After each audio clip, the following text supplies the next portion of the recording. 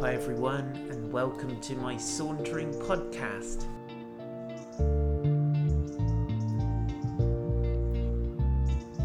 My name is Paul White and I live in a gorgeous place called Weymouth, and this podcast is a collection of saunters that were born in lockdown, but it's also got some additional stuff which is just fresh, hot off the press.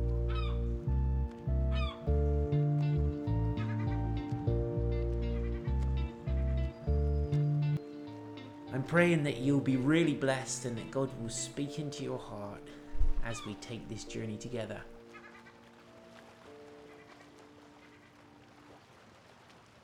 So please go ahead and hit the subscribe button to keep updated with the very latest Sauntering podcasts.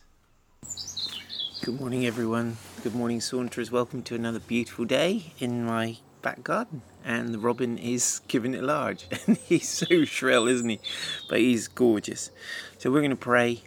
Lord, help us today, speak to us, come into our garden, come into our home, come into our hearts, fill us, Lord, and let our days be full of your glorious presence, in your precious name, amen. So we're in chapter 17 today, and this is, again, really some very challenging stuff from Jesus.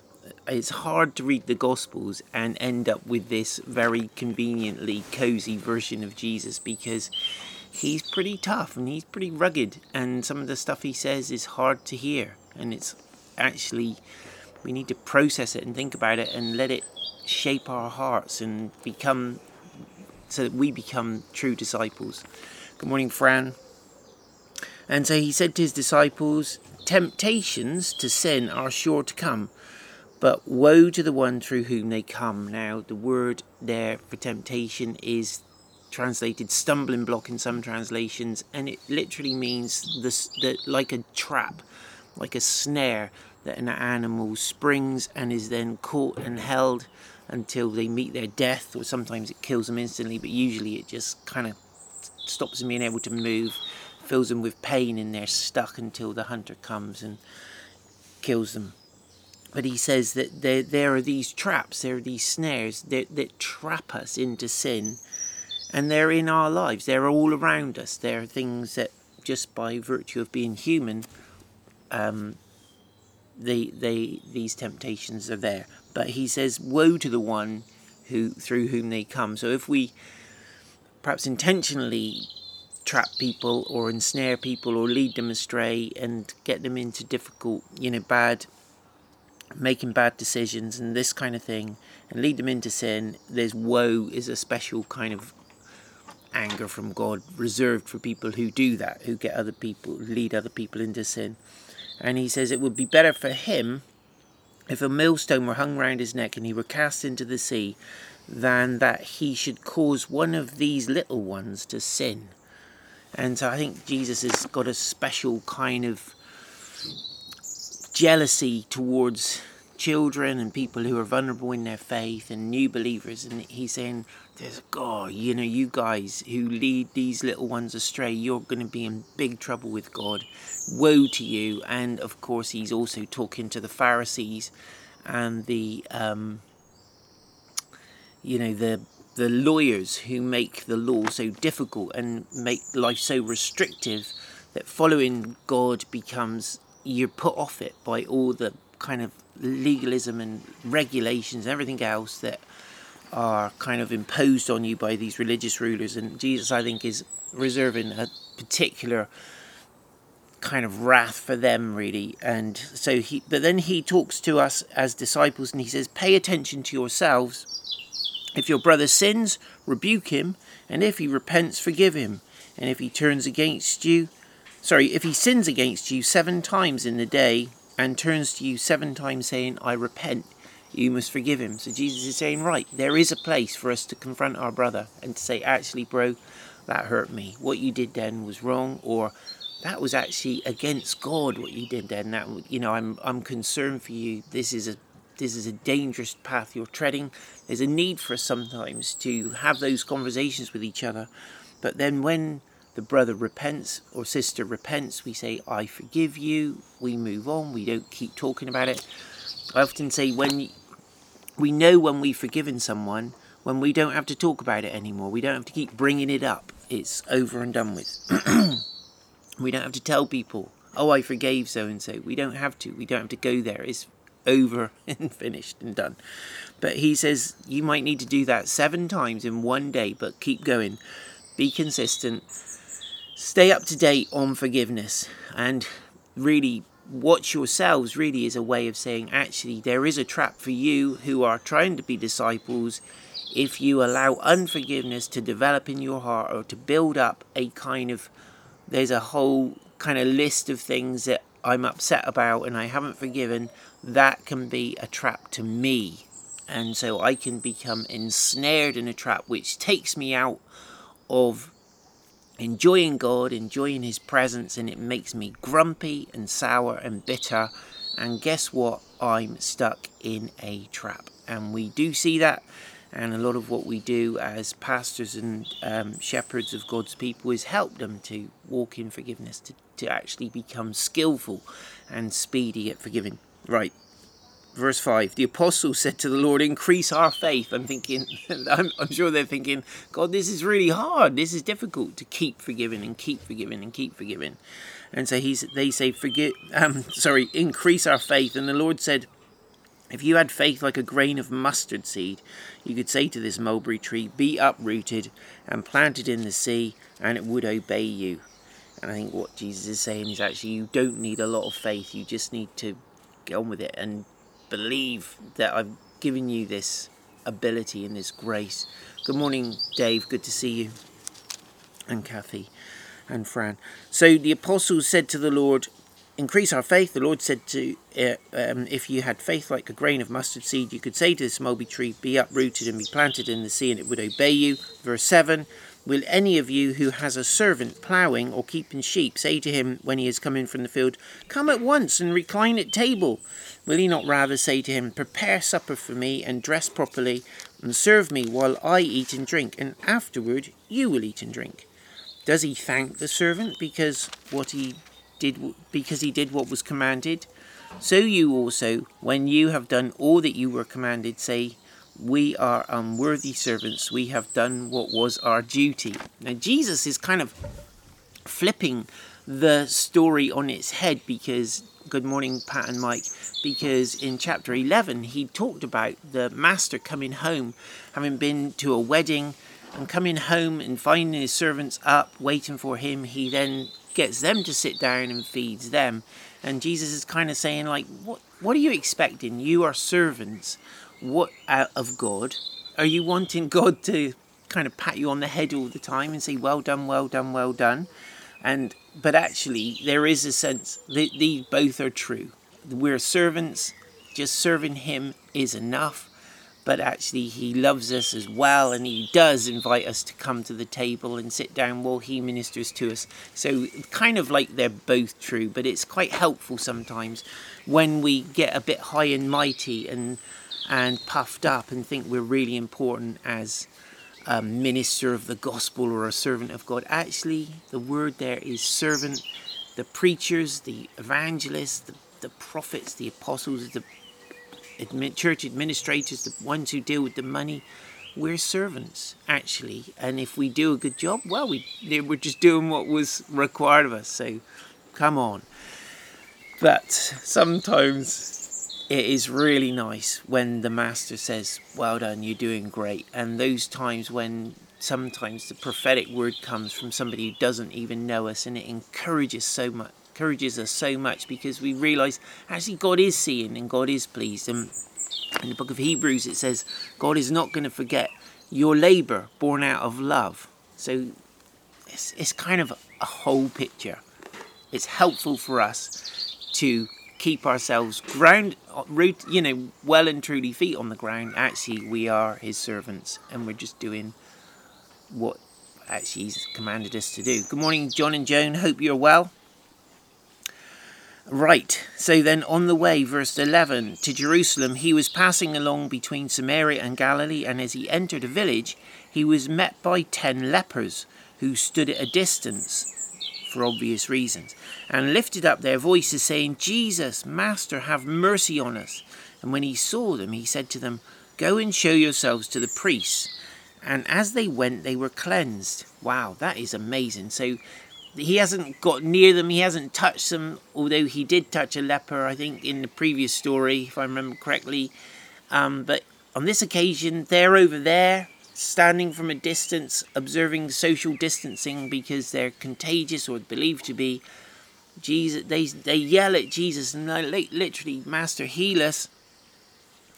And he says to them, go, just go and show yourself. So we're going to miss out the part of the bit where I put my hands on you and pray for you and say some words and send you off. I'm just going to cut to the chase, go straight to the priest. That was part of the requirement, was that they would show themselves to the priest, and the priest would verify them healed, give them a clean bill of health, and they could be integrated back into society.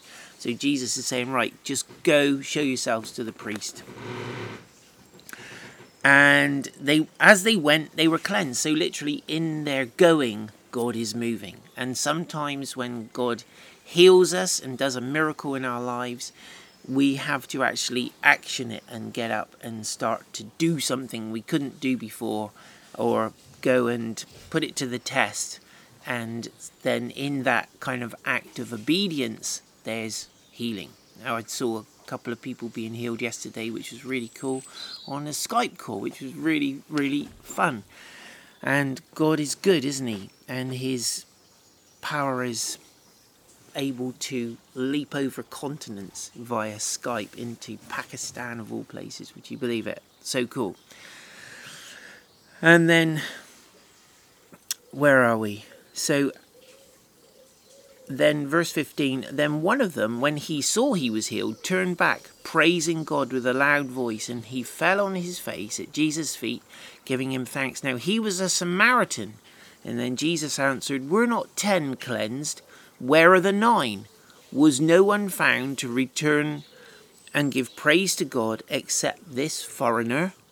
And he said to him, rise and go your way, your faith has made you well. Now some versions say your faith has made you whole, implying that he not just was cleansed of leprosy, but he had his fingers returned and his digits that had been eaten away by his horrid disease restored. I can't imagine the others didn't. I would imagine if Jesus was healing them, they all got healed pretty completely. But they were cleansed.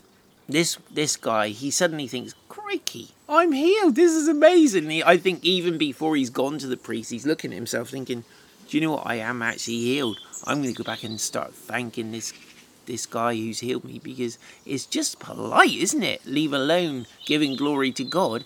If someone's done something lovely for you, you want to say thank you. We really do need to hear this message, guys. When we pray for something and God answers our prayer, God gives us what we've requested, even if it's on behalf of somebody else, we need to really celebrate it and tell of his wonders and tell the story, because this is actually all part of the praise and glory that Jesus deserves. And it's really, really good. And it also is part of that testimony. The word gets round. God is in the house. God is healing people.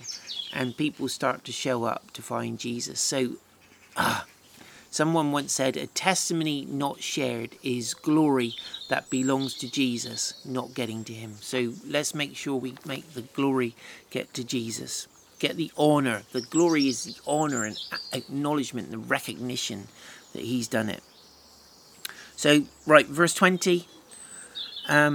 Being asked by the Pharisees when the kingdom of God would come, he answered them, the kingdom of God is not coming in ways that can be observed, or some translations say by your careful or even overcritical scrutiny and observation. Nor will they say, look, here he is, or there, for behold, the kingdom of God is in the midst of you. This is really interesting. Jesus is saying something like, you want to be able to measure this kingdom, and you want to see an army go out and defeat the Romans, and you want something that kind of makes it to the history books and all the rest of it. But actually the kingdom of God is among you, is in the midst of you. It's literally like, here I am, right here in this room or in this open place teaching you. I am bringing the kingdom of God right now into your midst. It's like, let's imagine, right, there's a funeral and there's a whole bunch of very, very sad people.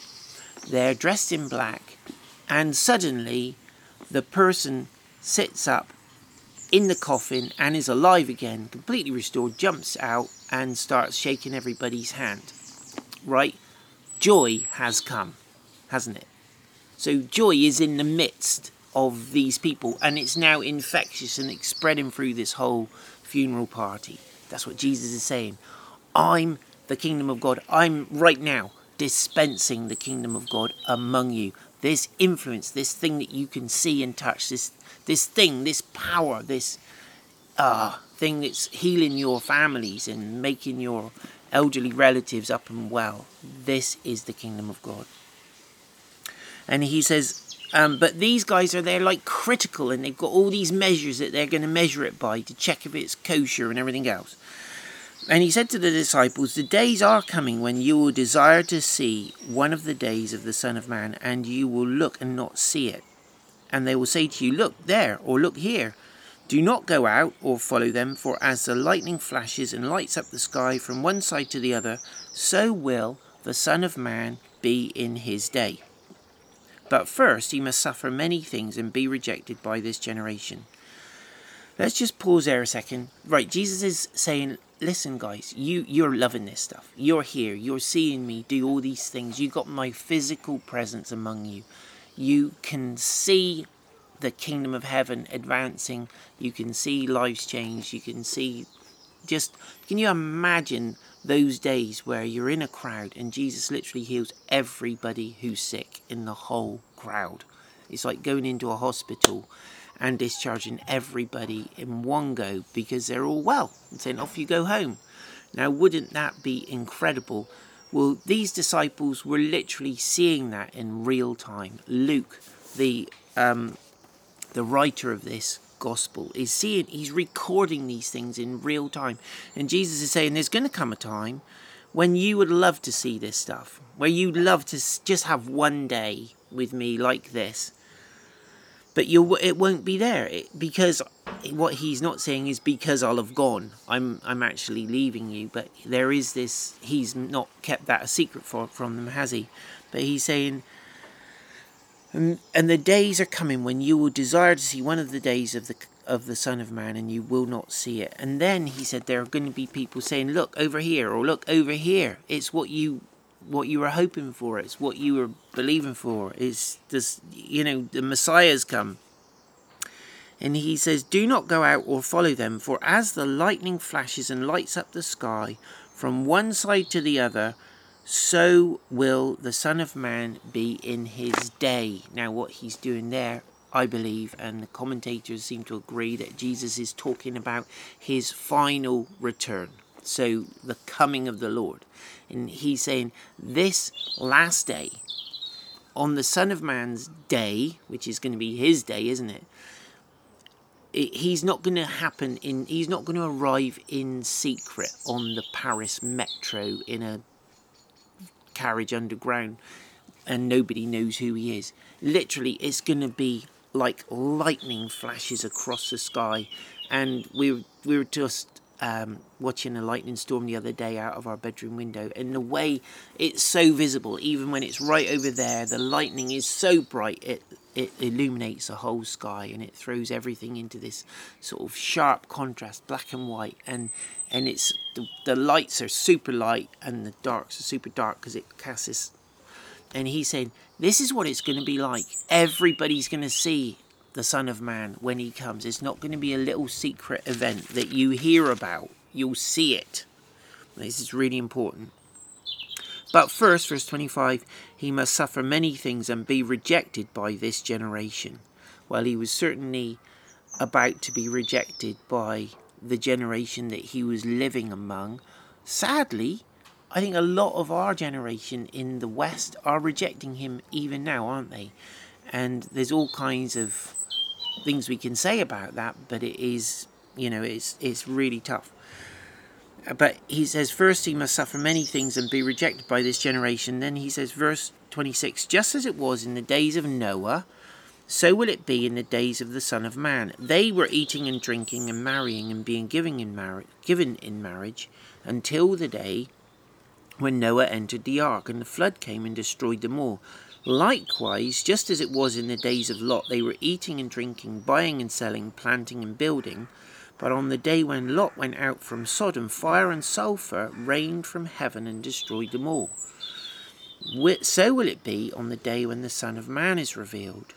On that day, let the one who is on the housetop with his goods in the house not come down to take them away, and likewise let the one who is in the field not turn back. Remember Lot's wife. Whoever seeks to preserve his life will lose it, but whoever loses his life will keep it. I tell you in that night there will be two in one bed, and one will be taken and the other left. There will be two women grinding together, one will be taken and the other left. And they said to him, Where, Lord? And he said to them, Where the corpse is, there the vultures will gather. Now, people have preached lots and lots and lots of sermons on this little passage and the corresponding ones in the other Gospels. And it's kind of interesting, and I think the point that is clear to make from it is that there will be a degree of complacency and normality about life when Jesus returns. And the normal things that people do, like go to bed, get married, eat and drink, buying and selling, planting and building, all of these things are going to be going on pretty much as normal. Now, Jesus used the description of himself sometimes of his return being like a thief coming in the night when we don't expect it. So if we knew the thief was coming, we'd be ready. We'd make sure we were there with our baseball bat to cosh him on the head, or her. It's assuming female burglars are out there doing their thing, and so what Jesus is saying, it's not going to be in the papers, it's not going to be heavily trailed by the news reporters. Oh, coming up shortly, Jesus' return, don't miss it, be ready. That's not going to be probably what's the culture of the day. He's saying actually it'll be a degree of complacency, normal life, and then the Son of Man will return.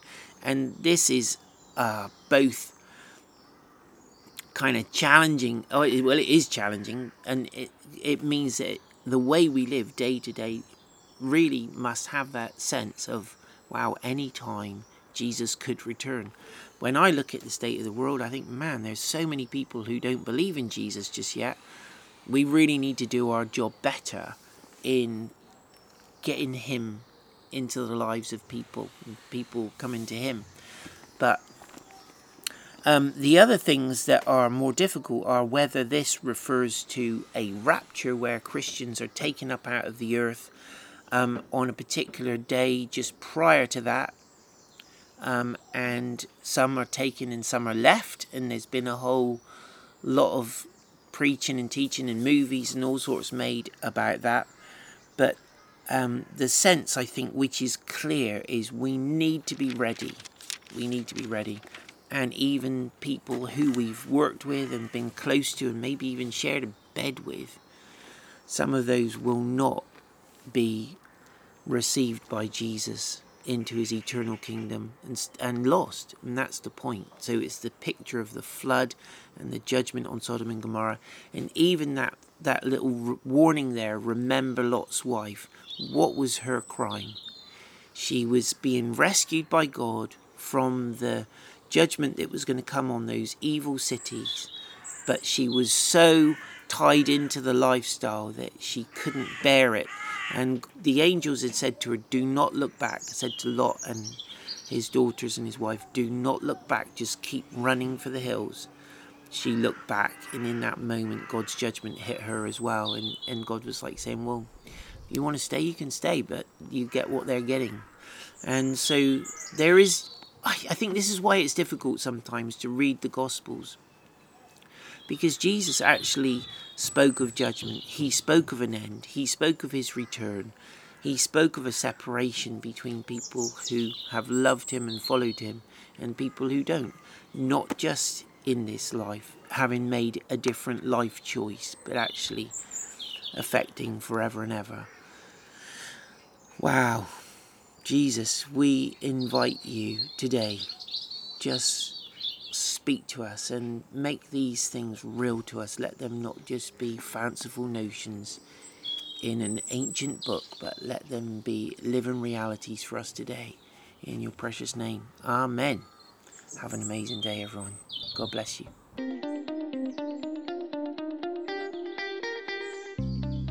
I am super excited to be able to recommend to you my book, The Christing.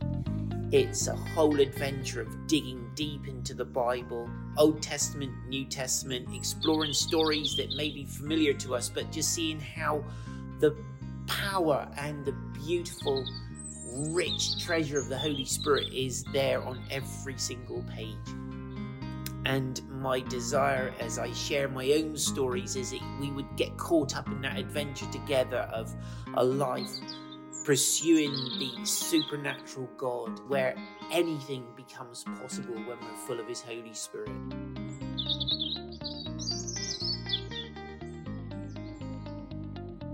And so my prayer for you as you read this book is that you'll get excited to embark on your own voyage of discovery with him, but more than anything else, that you would fall more in love with Jesus. So please, if you have not got a copy, do buy one. You can get it online on all the major online bookstores, including Amazon, Eden and others. You can buy it from Christian bookshops, or you can message me and get your own signed copy. There you go. But do like it and review it, because that really, really does help. Thank you so much.